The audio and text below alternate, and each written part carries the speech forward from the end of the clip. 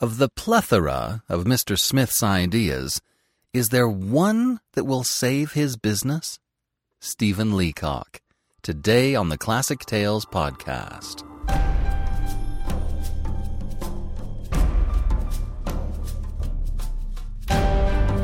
Welcome to the Classic Tales podcast. Thank you for listening. Thank you so much to all of our listeners and supporters who really stepped it up last week.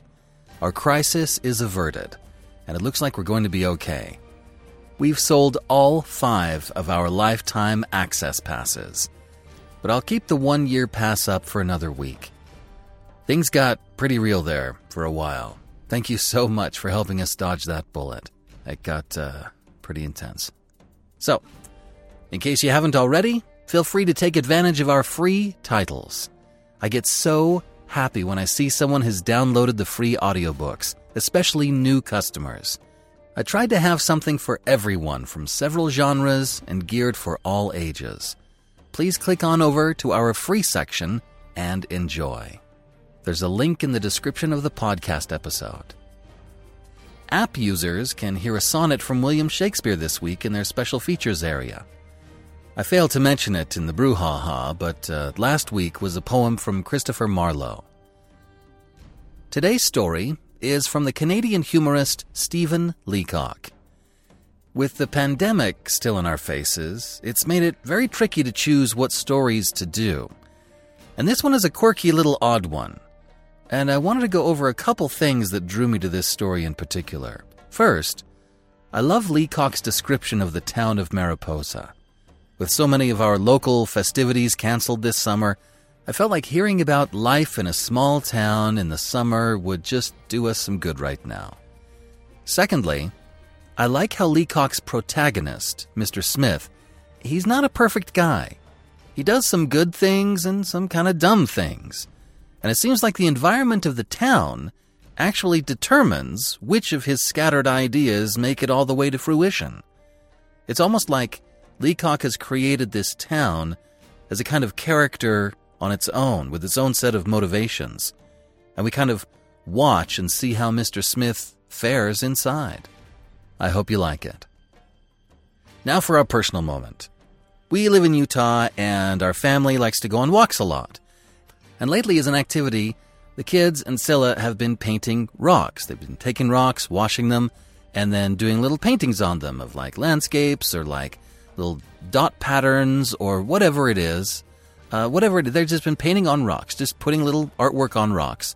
And then when we go on our walks, there's a path that goes down the Provo River. It goes right next to the cottonwood trees, and it's shady, and it goes all the way from the mountains until it goes into Utah Lake.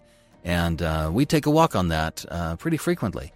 And they have been placing these rocks just in strategic places as we've gone along our trail on the walks, so that, somebody coming behind will just see that, hey, somebody did a little thing here. It's a little connection with humanity, which we just think we need all we can right now. So anyway, that's what we've been doing, and it's been really gratifying. It's been really fun. So that's our personal moment. Thank you very much. And now, The Hostelry of Mr. Smith by Stephen Leacock. I don't know whether you know Mariposa. If not, it is of no consequence. For if you know Canada at all, you're probably well acquainted with a dozen towns just like it. There it lies in the sunlight, sloping up from the little lake that spreads out at the foot of the hillside on which the town is built. There is a wharf beside the lake, and lying alongside of it, a steamer that is tied to the wharf with 2 ropes of about the same size as they use on the Lusitania. The steamer goes nowhere in particular, for the lake is landlocked, and there is no navigation for the Mariposa Belle except to run trips on the 1st of July and the Queen's birthday, and to take excursions of the Knights of Pythias and the Sons of Temperance to and from the local option townships.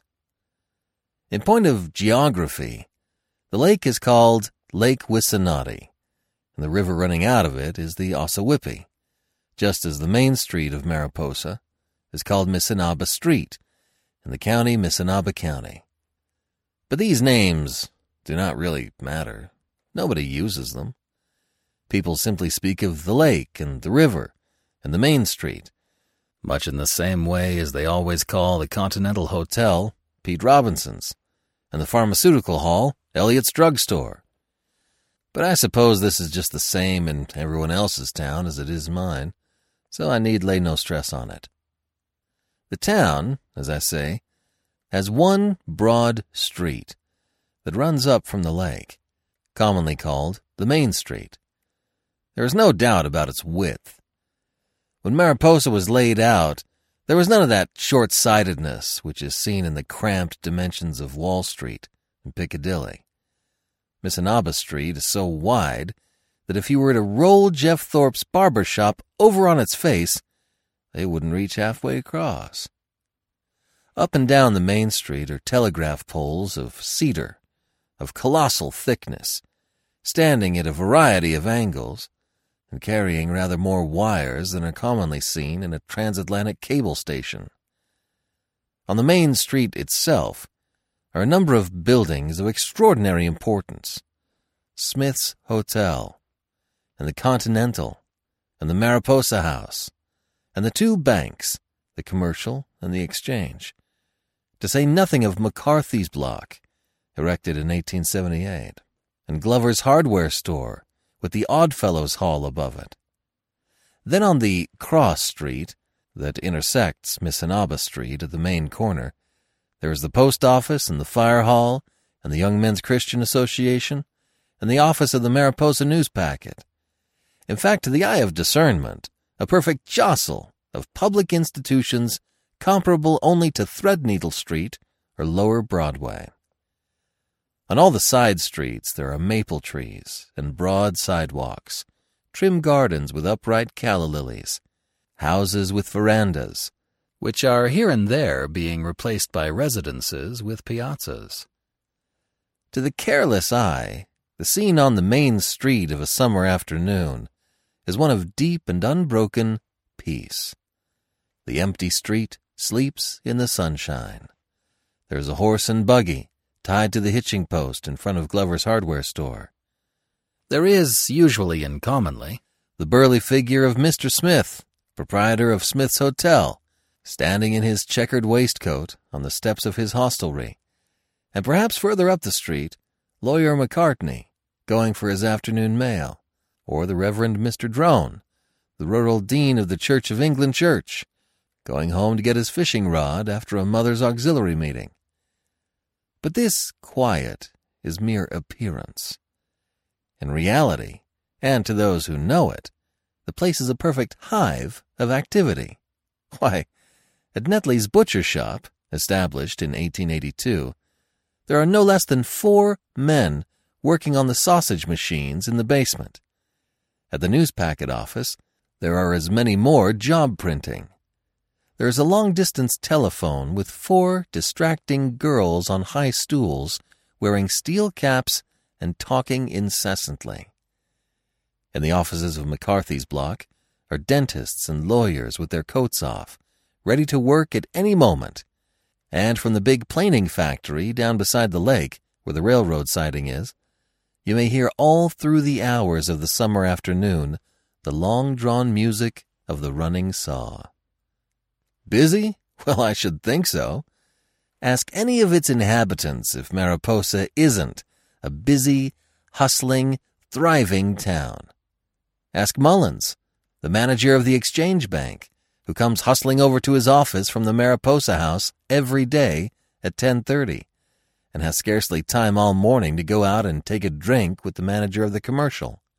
Or ask, well, for the matter of that, ask any of them if they ever knew a more rushing, go-ahead town than Mariposa. Of course, if you come to the place fresh from New York, you are deceived. Your standard of vision is all astray. You do think the place is quiet. You do imagine that Mr. Smith is asleep merely because he closes his eyes as he stands. But live in Mariposa for 6 months or a year, and you will begin to understand it better. The buildings get higher and higher. The Mariposa house grows more and more luxurious. McCarthy's block towers to the sky. The buses roar and hum to the station. The trains shriek. The traffic multiplies. The people move faster and faster. A dense crowd swirls to and fro in the post office. And the 5 and 10 cent store and amusements, well now, lacrosse, baseball, excursions, dances, the fireman's ball every winter, and the Catholic picnic every summer. And music? The town band in the park every Wednesday evening, and the Oddfellows brass band on the street every other Friday. The Mariposa Quartet, the Salvation Army, why, after a few months' residence, you begin to realize that the place is a mere mad round of gaiety. In point of population, if one must come down to figures, the Canadian census puts the numbers every time at something round 5,000. But it is very generally understood in Mariposa that the census is largely the outcome of malicious jealousy. It is usual that, after the census, the editor of the Mariposa Newspacket makes a careful re-estimate, based on the data of relative non-payment of subscriptions, and brings the population up to 6,000. After that, the Mariposa Times-Herald makes an estimate that runs the figures up to 6,500.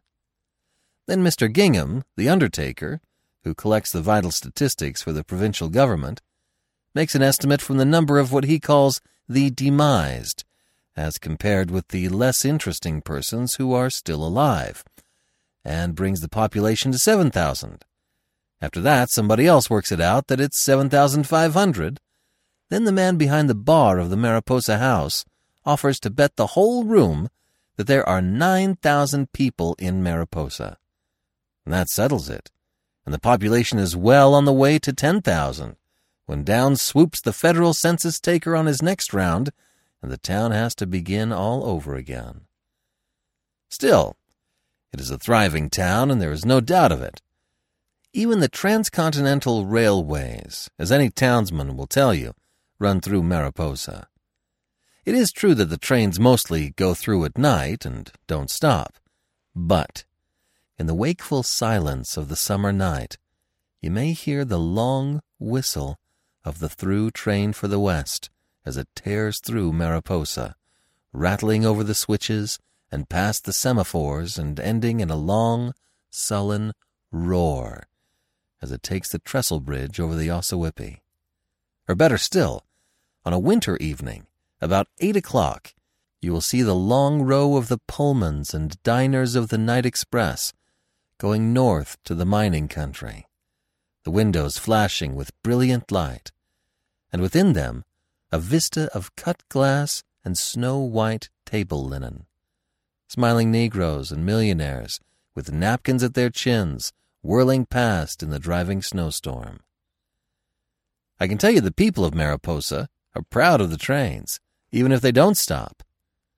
The joy of being on the main line lifts the Mariposa people above the level of their neighbors in such places as Tecumseh and Nichols Corners into the cosmopolitan atmosphere of through traffic and the larger life. Of course, they have their own train, too, the Mariposa Local, made up right there in the station yard and running south to the city 100 miles away. That, of course, is a real train, with a box stove on end in the passenger car, fed with cordwood upside down, and with 17 flat cars of pine lumber set between the passenger car and the locomotive, so as to give the train its full impact when shunting. Outside of Mariposa, there are farms that begin well but get thinner and meaner as you go on, and end sooner or later in bush and swamp and the rock of the North Country. And beyond that again, as the background of it all, though it's far away, you are somehow aware of the great pine woods of the lumber country, reaching endlessly into the north. Not that the little town is always gay or always bright in the sunshine. There never was such a place for changing its character with the season. Dark enough and dull it seems on a winter night, the wooden sidewalks creaking with the frost, and the lights burning dim behind the shop windows. In olden times, the lights were coal oil lamps. Now, of course, they are, or are supposed to be, electricity, brought from the powerhouse on the lower Ossawippi 19 miles away. But somehow, though it starts off as electricity from the Ossawippi Rapids, by the time it gets to Mariposa and filters into the little bulbs behind the frosty windows of the shops, it has turned into coal oil again, as yellow and bleared as ever. After the winter, the snow melts, and the ice goes out of the lake. The sun shines high, and the shantymen come down from the lumber woods and lie round drunk on the sidewalk outside of Smith's Hotel. And that's springtime. Mariposa is then a fierce, dangerous lumber town, calculated to terrorize the soul of a newcomer who does not understand that this also is only an appearance, and that presently the rough-looking shantymen will change their clothes and turn back again into farmers. Then the sun shines warmer, and the maple trees come out, and Lawyer McCartney puts on his tennis trousers, and that's summertime. The little town changes to a sort of summer resort. There are visitors up from the city. Every one of 7 cottages along the lake is full. The Mariposa Belle churns the waters of the Wissanotti into foam as she sails out from the wharf in a cloud of flags, the band playing, and the daughters and sisters of the Knights of Pythias dancing gaily on the deck. And that changes too. The days shorten. The visitors disappear. The goldenrod beside the meadow droops and withers on its stem. The maples blaze in glory and die. The evening closes dark and chill, and in the gloom of the main corner of Mariposa, the Salvation Army around the naphtha lamp lift up the confession of their sins. And that is autumn. Thus the year runs its round, moving and changing in Mariposa, much as it does in other places. If, then, you feel that you know the town well enough to be admitted into the inner life and movement of it, walk down this June afternoon halfway down the main street, or if you like, halfway up from the wharf, to where Mr. Smith is standing at the door of his hostelry. You will feel as you draw near that it is no ordinary man that you approach. It is not alone the huge bulk of Mr. Smith, 280 pounds as tested on Netley scales. It is not merely his costume, though the checkered waistcoat of dark blue with a flowered pattern forms, with his shepherd's plaid trousers, his gray spats and patent leather boots, a color scheme of no mean order. Nor is it merely Mr. Smith's finely mottled face. The face, no doubt, is a notable one, solemn, inexpressible, unreadable, the face of the heaven-born hotel-keeper. It is more than that. It is the strange, dominating personality of the man that somehow holds you captive. I know nothing in history to compare with the position of Mr. Smith among those who drink over his bar, except, though in a lesser degree, the relation of the Emperor Napoleon to the Imperial Guard. When you meet Mr. Smith first, you think he looks like an overdressed pirate. Then you begin to think him a character. You wonder at his enormous bulk. Then the utter hopelessness of knowing what Smith is thinking, by merely looking at his features, gets on your mind, and makes the Mona Lisa seem an open book, and the ordinary human countenance as superficial as a puddle in the sunlight. After you have had a drink in Mr. Smith's bar, and he has called you by your Christian name, you realize that you are dealing with one of the greatest minds in the hotel business. Take, for instance, the big sign that sticks out into the street above Mr. Smith's head as he stands.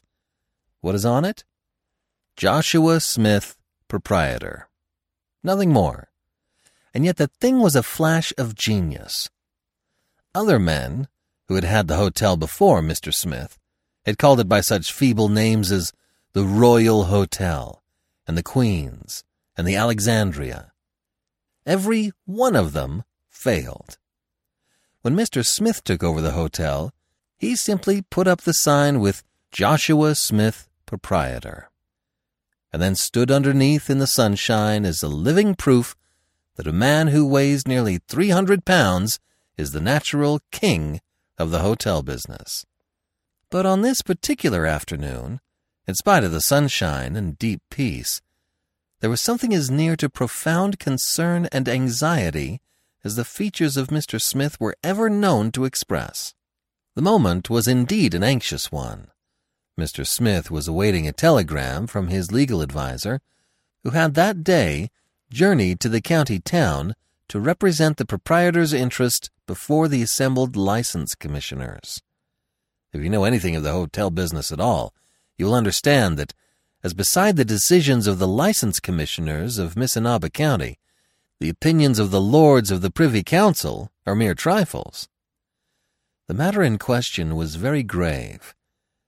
The Mariposa Court had just fined Mr. Smith for the second time for selling liquors after hours. The commissioners, therefore, were entitled to cancel the license. Mr. Smith knew his fault and acknowledged it. He had broken the law. How he had come to do so, it passed his imagination to recall. Crime always seems impossible in retrospect.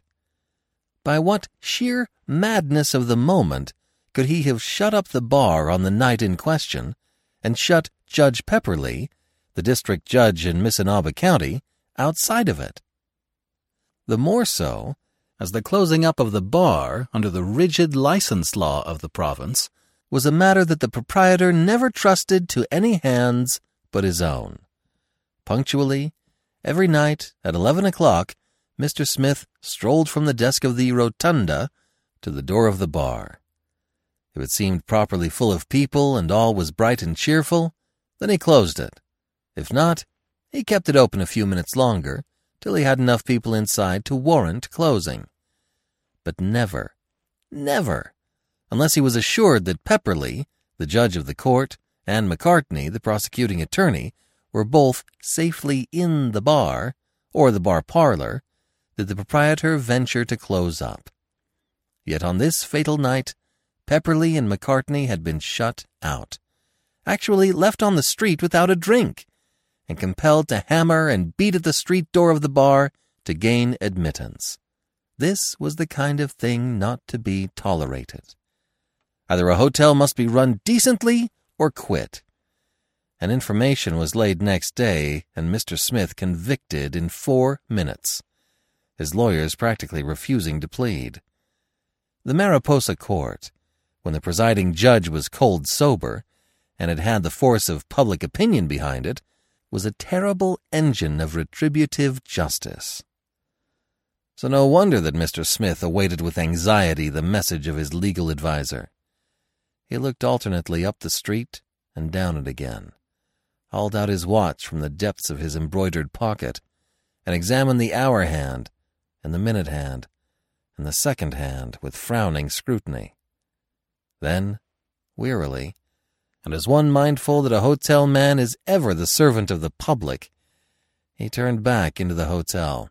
"Billy," he said to the desk clerk, "if a wire comes, bring it into the bar parlor."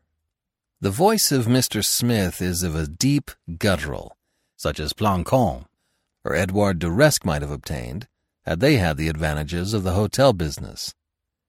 And with that, Mr. Smith, as was his custom in off moments, joined his guests in the back room.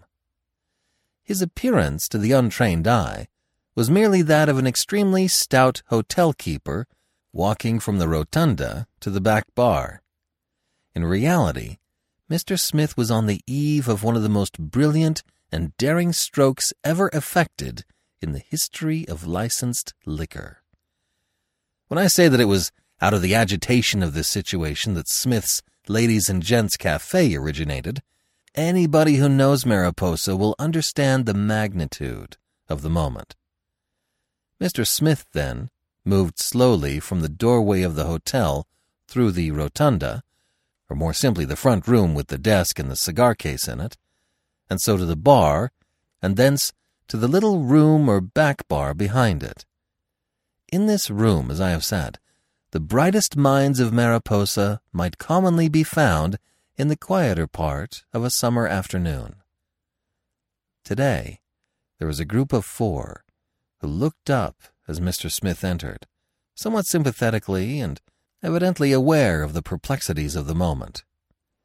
Henry Mullins and George Duff, the 2 bank managers, were both present. Mullins is a rather short, rather round, smooth-shaven man of less than 40, wearing one of those round banking suits of pepper and salt, with a round banking hat of hard straw, and with a kind of gold tie-pin and heavy watch chain and seals necessary to inspire confidence in matters of foreign exchange. Duff is just as round and just as short, and equally smoothly shaven, while his seals and straw hat are calculated to prove that the commercial is just as sound a bank as the exchange. From the technical point of view of the banking business, neither of them had any objection to being in Smith's hotel or to taking a drink, as long as the other was present. This, of course, was one of the cardinal principles of Mariposa banking. Then there was Mr. Diston, the high school teacher, commonly known as the one who drank. None of the other teachers ever entered a hotel unless accompanied by a lady or protected by a child.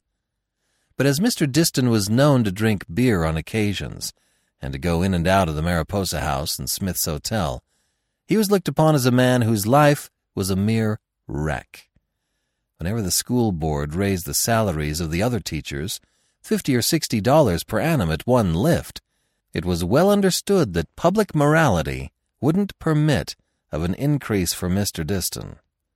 Still more noticeable, perhaps, was the quiet, sallow-looking man, dressed in black, with black gloves, and with black silk hat heavily craped and placed hollow side up on the chair.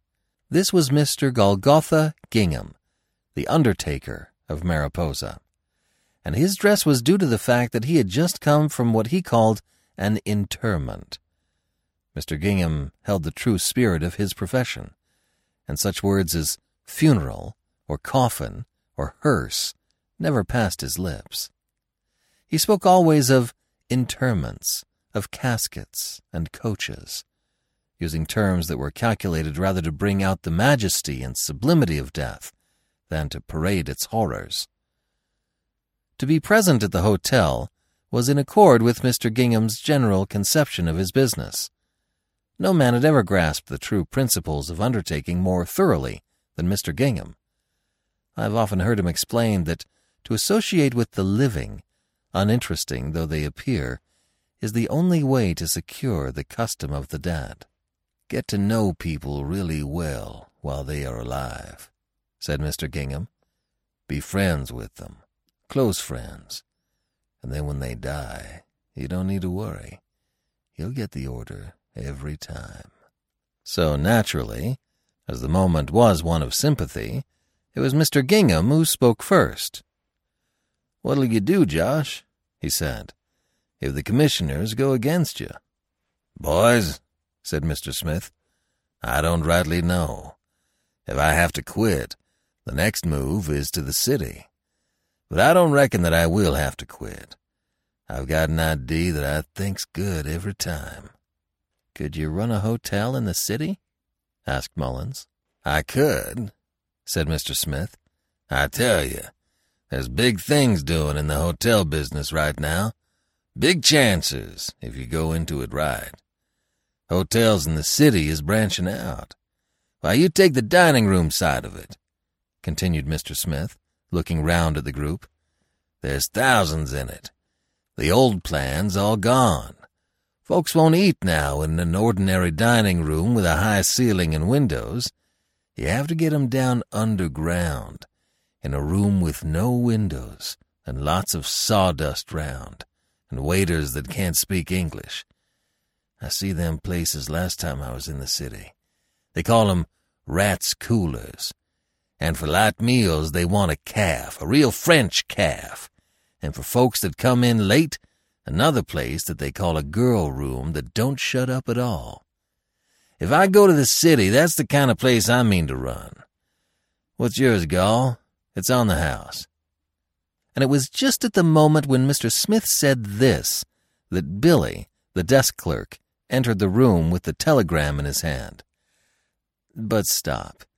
It is impossible for you to understand the anxiety with which Mr. Smith and his associates awaited the news from the commissioners, without first realizing the astounding progress of Mr. Smith in the past 3 years, and the pinnacle of public eminence to which he had attained.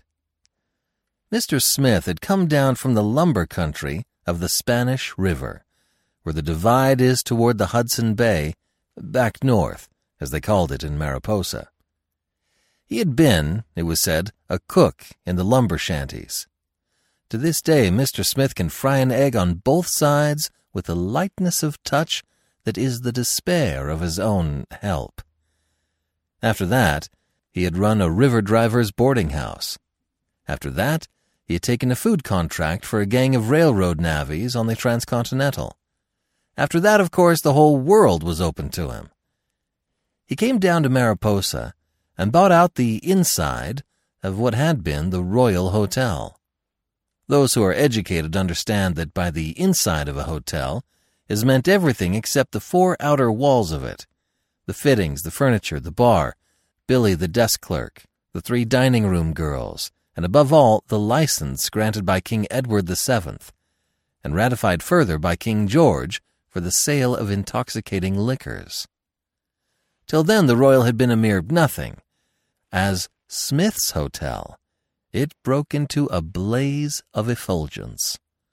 From the first, Mr. Smith as a proprietor was a wild, rapturous success. He had all the qualifications. He weighed 280 pounds.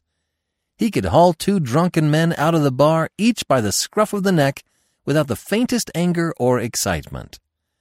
He carried money enough in his trousers pockets to start a bank, and spent it on anything, bet it on anything, and gave it away in handfuls.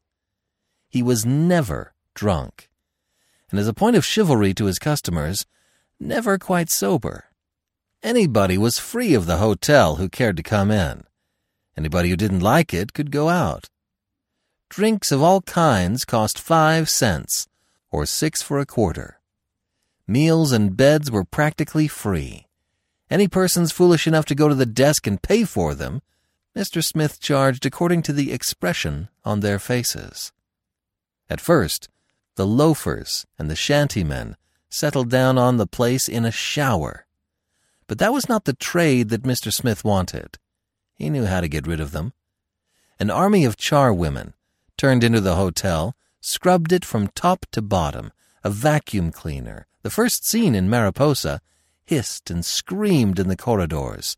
40 brass beds were imported from the city. Not, of course, for the guests to sleep in, but to keep them out. A bartender with a starched coat and wicker sleeves was put behind the bar. The loafers were put out of business. The place had become too high-toned for them. To get the high-class trade, Mr. Smith set himself to dress the part. He wore wide-cut coats of filmy serge, light as gossamer, checkered waistcoats with a pattern for every day in the week, fedora hats light as autumn leaves, 4-in-hand ties of saffron and myrtle green with a diamond pin the size of a hazelnut. On his fingers there were as many gems as would grace a native prince of India. Across his waistcoat lay a gold watch chain in huge square links, and in his pocket a gold watch that weighed 1.5 pounds and marked minutes, seconds, and quarter seconds. Just to look at Josh Smith's watch brought at least 10 men to the bar every evening. Every morning Mr. Smith was shaved by Jefferson Thorpe across the way. All that art could do, all that Florida water could effect, was lavished on his person. Mr. Smith became a local character. Mariposa was at his feet. All the reputable businessmen drank at Mr. Smith's bar, and in the little parlor behind it, you might find at any time a group of the brightest intellects in the town. Not but what there was opposition at first. The clergy, for example, who accepted the Mariposa House and the Continental as a necessary and useful evil, looked askance at the blazing lights and the surging crowd of Mr. Smith's saloon. They preached against him. When the Reverend Dean Drone led off with a sermon on the text, "Lord, be merciful even unto this publican," Matthew 6, it was generally understood as an invitation to strike Mr. Smith dead. In the same way, the sermon at the Presbyterian Church the week after was on the text, "Lo, what now doeth Abiram in the land of Melchizedek," Kings 8 and 9. And it was perfectly plain that what was meant was, "Lo, what is Josh Smith doing in Mariposa?" But this opposition had been countered by a wide and sagacious philanthropy. I think Mr. Smith first got the idea of that on the night when the steam merry-go-round came to Mariposa. Just below the hostelry, on an empty lot, it whirled and whistled, steaming forth its tunes on the summer evening while the children crowded round it in hundreds. Down the street strolled Mr. Smith, wearing a soft fedora to indicate that it was evening. "What do you charge for a ride, boss?" said Mr. Smith. "2 for a nickel," said the man. "Take that," said Mr. Smith, handing out a $10 bill from a roll of money. "And ride the little folks free all evening." That night, the merry-go-round whirled madly till after midnight, freighted to capacity with Mariposa children, while up in Smith's Hotel, parents, friends, and admirers, as the news spread, were standing 4 deep along the bar. They sold $40 worth of lager alone that night, and Mr. Smith learned, if he had not already suspected it, the blessedness of giving. The uses of philanthropy went further. Mr. Smith subscribed to everything, joined everything, gave to everything. He became an Oddfellow, a forester, a Knight of Pythias, and a workman. He gave $100 to the Mariposa Hospital and $100 to the Young Men's Christian Association. He subscribed to the ball club, the lacrosse club, the curling club, to anything, in fact, and especially to all those things which needed premises to meet in, and grew thirsty in their discussions. As a consequence, the Oddfellows held their annual banquet at Smith's Hotel, and the oyster supper of the Knights of Pythias was celebrated in Mr. Smith's dining room. Even more effective, perhaps, were Mr. Smith's secret benefactions, the kind of giving done by stealth, of which not a soul in town knew anything, often for a week after it was done. It was in this way that Mr. Smith put the new font in Dean Drone's church, and handed over $100 to Judge Pepperley for the unrestrained use of the Conservative Party. So it came about that little by little the antagonism had died down. Smith's Hotel became an accepted institution in Mariposa. Even the temperance people were proud of Mr. Smith as a sort of character who had a distinction to the town. There were moments, in the earlier quiet of the morning, when Dean Drone would go so far as to step into the rotunda and collect a subscription. As for the Salvation Army, they ran in and out all the time unreproved. On only one point, difficulty still remained. That was the closing of the bar. Mr. Smith could never bring his mind to it, not as a matter of profit, but as a point of honor. It was too much for him to feel that Judge Pepperley might be out on the sidewalk thirsty at midnight, that the night hands of the Times Herald on Wednesday might be compelled to go home dry. On this point, Mr. Smith's moral code was simplicity itself. Do what is right and take the consequences. So the bar stayed open. Every town, I suppose, has its meaner spirits. In every genial bosom some snake is warmed, or, as Mr. Smith put it to Golgotha Gingham, There are some fellers, even in this town, skunks enough to inform. At first the Mariposa court quashed all indictments. The presiding judge, with his spectacles on and a pile of books in front of him, threatened the informer with the penitentiary. The whole bar of Mariposa was with Mr. Smith. But by sheer iteration, the informations had proved successful. Judge Pepperly learned that Mr. Smith had subscribed $100 for the Liberal Party, and at once fined him for keeping open after hours. That made one conviction. On the top of this had come the untoward incident just mentioned, and that made two. Beyond that was the deluge. This, then, was the exact situation when Billy, the desk clerk, entered the back bar with the telegram in his hand. "Here's your wire, sir," he said. "What does it say?" said Mr. Smith. He always dealt with written documents with a fine air of detachment. I don't suppose there were 10 people in Mariposa who knew that Mr. Smith couldn't read. Billy opened the message and read, "Commissioners give you 3 months to close down." "Let me read it," said Mr. Smith. "That's right. 3 months to close down." There was dead silence when the message was read. Everybody waited for Mr. Smith to speak. Mr. Gingham instinctively assumed the professional air of hopeless melancholy. As it was afterwards recorded, Mr. Smith stood and studied with the tray in his hand for at least 4 minutes. Then he spoke. "Boys," he said, "I'll be darned if I close down till I'm ready to close down. I've got an idea. You wait and I'll show you." And beyond that, not another word did Mr. Smith say on the subject. But within 48 hours, the whole town knew that something was doing. The hotel swarmed with carpenters, bricklayers, and painters. There was an architect up from the city with a bundle of blueprints in his hand. There was an engineer taking the street level with a theodolite, and a gang of navvies with shovels digging like fury as if to dig out the back foundations of the hotel. "That'll fool 'em," said Mr. Smith. Half the town was gathered round the hotel, crazy with excitement. But not a word would the proprietor say. Great dray loads of square timber and 2x8 pine joists kept arriving from the planing mill.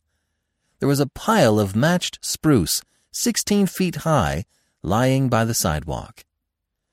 Then the excavation deepened and the dirt flew, and the beams went up and the joists across, and all the day from dawn till dusk the hammers of the carpenters clattered away, working overtime at time and a half. "It don't matter what it costs," said Mr. Smith. "Get it done." Rapidly the structure took form. It extended down the side street, joining the hotel at a right angle. Spacious and graceful it looked as it reared its uprights into the air. Already you could see the place where the row of windows was to come. A veritable palace of glass it must be, so wide and commodious were they. Below it, you could see the basement shaping itself, with a low ceiling like a vault and big beams running across, dressed, smoothed, and ready for staining. Already in the street there were 7 crates of red and white awning. And even then, nobody knew what it was, and it was not till the 17th day that Mr. Smith, in the privacy of the back bar, broke the silence and explained, "I tell you, boys," he said, "it's a calf, like what they have in the city, a ladies' and gents' calf. And that underneath, what's yours, Mr. Mullins, is a rat's cooler. And when I get her started, I'll hire a French chief to do the cooking. And for the winter, I will put in a girl room, like what they have in the city hotels. And I'd like to see who's going to close her up then." Within 2 more weeks, the plan was in operation. Not only was the calf built, but the very hotel was transformed. Awnings had broken out in red and white cloud upon its face. Its every window carried a box of hanging plants, and above, in glory, floated the Union Jack. The very stationery was changed. The place was now Smith's Summer Pavilion. It was advertised in the city as Smith's Tourists' Emporium and Smith's Northern Health Resort. Mr. Smith got the editor of the Times-Herald to write up a circular all about ozone and the Mariposa pine woods, with illustrations of the maskinonge, or Piscis mariposis, of Lake Wissanotti. The Saturday after that circular hit the city in July, there were men with fishing rods and landing nets pouring in on every train, almost too fast to register. And if, in the face of that, a few little drops of whiskey were sold over the bar, who thought of it? But the calf. That, of course, was the crowning glory of the thing. That and the Rat's Cooler below. Light and cool, with swinging windows open to the air, tables with marble tops, palms, waiters in white coats. It was the standing marvel of Mariposa. Not a soul in the town, except Mr. Smith, who knew it by instinct, ever guessed that waiters and palms and marble tables can be rented over the long-distance telephone. Mr. Smith was as good as his word. He got a French chef with an aristocratic saturnine countenance, and a mustache and imperial that recalled the late Napoleon III. No one knew where Mr. Smith got him. Some people in the town said he was a French marquis. Others said he was a count, and explained the difference. No one in Mariposa had ever seen anything like the calf. All down the side of it were the grill fires, with great pewter dish covers that went up and down on a chain, and you could walk along the row and actually pick out your own cutlet and then see the French marquis throw it onto the broiling iron. You could watch a buckwheat pancake whirled into existence under your eyes and see fowl's legs deviled, peppered, grilled, and tormented till they lost all semblance of the original Mariposa chicken. Mr. Smith, of course, was in his glory. "What have you got today, Alf?" he would say, as he strolled over to the marquee. The name of the chef was, I believe, Alphonse, but Alf was near enough for Mr. Smith. The marquis would extend to the proprietor the menu. "Voilà, monsieur, la carte du jour." Mr. Smith, by the way, encouraged the use of the French language in the calf. He viewed it, of course, solely in its relation to the hotel business, and I think regarded it as a recent invention. "It's coming in all the time in the city," he said, "and you ain't expected to understand it." Mr. Smith would take the cart between his finger and thumb and stare at it. It was all covered with such devices as potage la mariposa, filet mignon à la propriétaire, côtelette à la Smith, and so on. But the greatest thing about the calf were the prices. Therein lay, as everybody saw at once, the hopeless simplicity of Mr. Smith. The prices stood fast at 25 cents a meal. You could come in and eat all they had in the calf for a quarter. "No, sir," Mr. Smith said stoutly. "I ain't going to try to raise no prices on the public. The hotel's always been a quarter, and the calf's a quarter." Full? Full of people? Well, I should think so. From the time the calf opened at 11 till it closed at 8:30, you could hardly find a table. Tourists, visitors, travelers, and half the people of Mariposa crowded at the little tables, crockery rattling, glasses tinkling on trays, corks popping, the waiters in their white coats flying to and fro, Alphonse whirling the cutlets and pancakes into the air, and in and through it all, Mr. Smith, in a white flannel suit and a broad crimson sash about his waist, crowded and gay from morning to night, and even noisy in its hilarity. Noisy, yes. But if you wanted deep quiet and cool, if you wanted to step from the glare of a Canadian August to the deep shadow of an enchanted glade, walk down below into the Rat's Cooler. There you had it. Dark old beams. Who could believe they were put there a month ago? great casks set on end with legends such as Amontillado Fino, done in gilt on a black background, tall steins filled with German beer soft as moss, and a German waiter noiseless as moving foam. He who entered the Rat's Cooler at 3 of a summer afternoon was buried there for the day. Mr. Golgotha Gingham spent anything from 4 to 7 hours there of every day. In his mind, the place had all the quiet charm of an interment with none of its sorrows. But at night, when Mr. Smith and Billy the desk clerk opened up the cash register and figured out the combined losses of the calf and the Rat's Cooler, Mr. Smith would say, "Billy, just wait till I get the license renewed, and I'll close up this damn calf so tight they'll never know what hit her. What did that lamb cost? 50 cents a pound, was it? I figure it, Billy, that every one of them hogs eats about $1 worth of grub for every 25 cents they pay on it. As for Alf, by gosh, I'm through with him." But that, of course, was only a confidential matter, as between Mr. Smith and Billy. I don't know at what precise period it was that the idea of a petition to the license commissioners first got about the town. No one seemed to know just who suggested it. But certain it was that public opinion began to swing strongly towards the support of Mr. Smith. I think it was perhaps on the day after the big fish dinner that Alphonse cooked for the Mariposa Canoe Club at 20 cents a head, that the feeling began to find open expression. People said it was a shame that a man like Josh Smith should be run out of Mariposa by 3 license commissioners. Who were the license commissioners anyway? Why, look at the license system they had in Sweden. Yes, and in Finland, and in South America.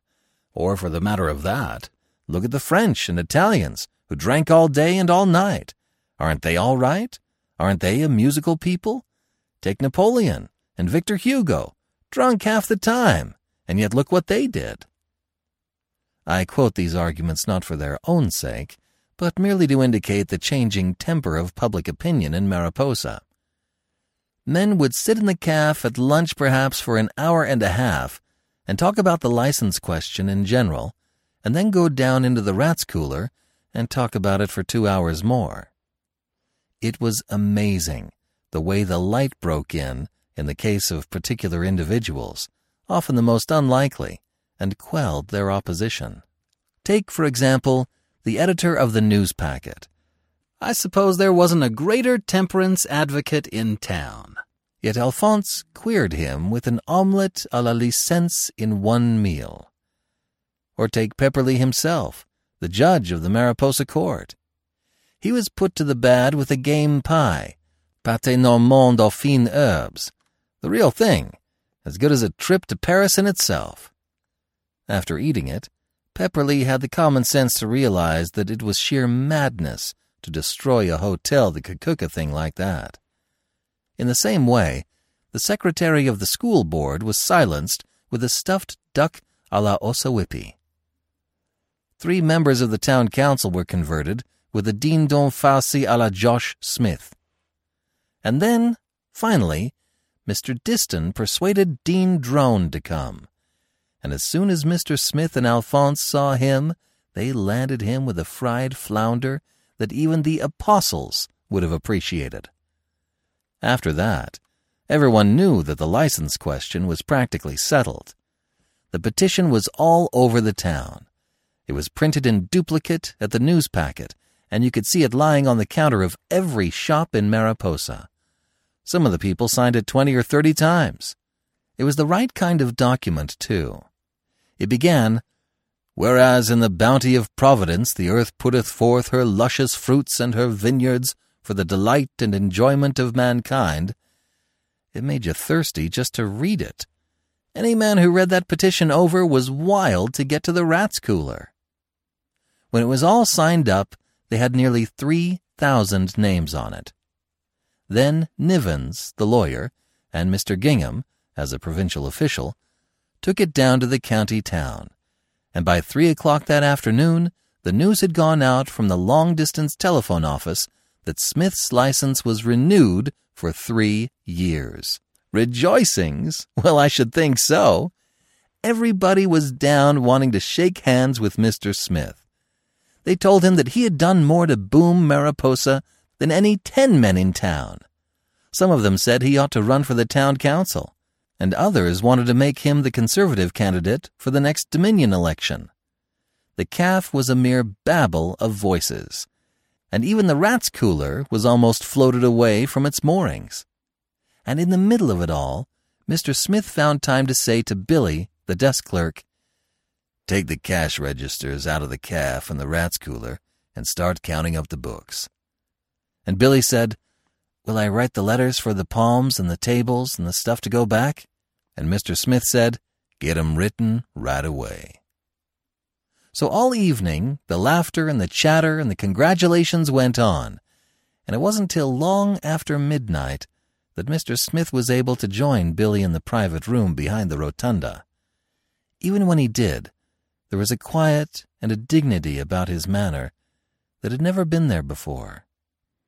I think it must have been the new halo of the Conservative candidacy that already radiated from his brow.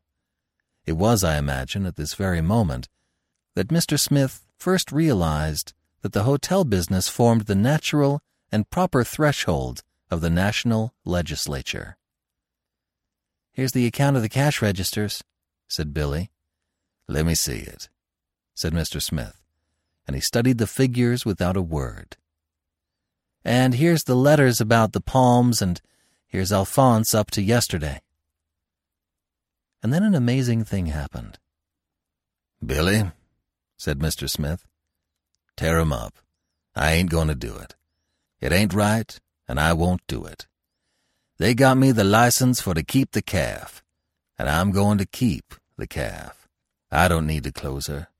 The bar's good for anything from 40 to 100 a day now, with the rat's cooler going good, and that calf will stay right here." And stay it did. There it stands, mind you, to this day. You've only to step round the corner of Smith's Hotel on the side street and read the sign, "Ladies and Gents Cafe," just as large and imposing as ever. Mr. Smith said that he'd keep the calf, and when he said a thing, he meant it. Of course there were changes, small changes.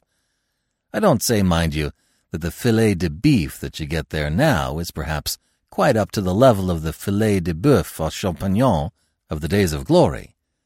No doubt the lamb chops in Smith's calf are often very much the same nowadays as the lamb chops of the Mariposa House or the Continental.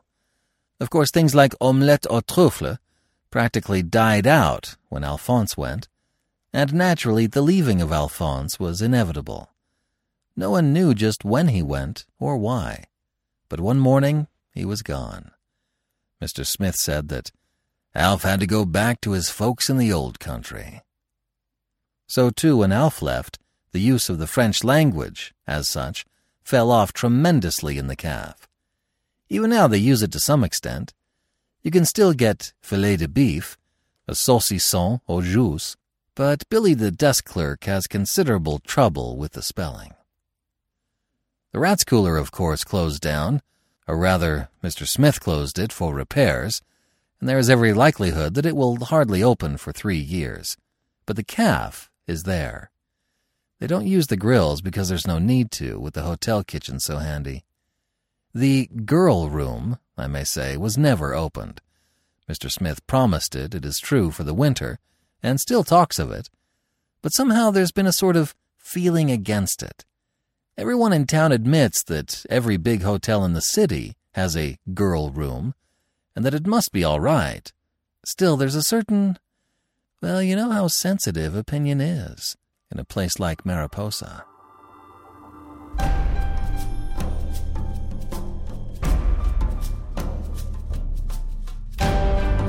This is B.J. Harrison. I hope you have enjoyed this unabridged production of The Hostelry of Mr. Smith by Stephen Leacock.